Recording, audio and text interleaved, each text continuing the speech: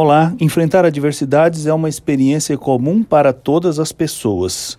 O que faz diferença entre nós não é a existência ou não de dificuldades, mas a maneira como as enfrentamos. Quem conhece a Deus sabe que nele pode encontrar forças para enfrentar as dificuldades. Deus, nosso Pai, enviou seu Filho Jesus Cristo para ser o nosso Salvador e ele, então, é o nosso socorro. É deste tema que trata o autor da carta aos Hebreus, no capítulo 4, quando apresenta Jesus como nosso sumo sacerdote, aquele que nos dá acesso à presença de Deus. E por causa da obra de Jesus, ele escreveu o que lemos no verso 16. Assim, aproximemo-nos do trono da graça com toda a confiança, a fim de recebermos misericórdia e encontrarmos graça que nos ajude no momento da necessidade. Que maravilha esse convite! Por causa de Jesus Cristo, nós podemos comparecer diante de Deus, o Deus da graça, o Pai amoroso, aquele que estende a sua mão para levantar o caído, para curar o enfermo, para animar o desanimado, para consolar o entristecido.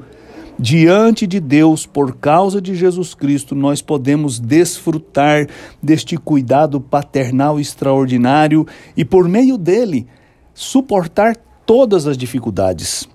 Se o sofrimento é comum a todos os homens, este consolo é um presente de Deus para aqueles que se aproximam dele através de Jesus Cristo. Portanto, se você quer desfrutá-lo, você precisa conhecer, crer e seguir a Jesus Cristo.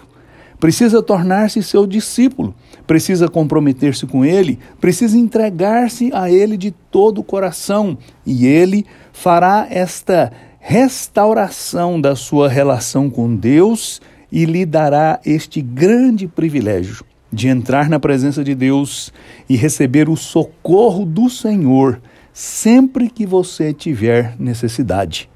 Então creia e desfrute dessa bênção incomparável.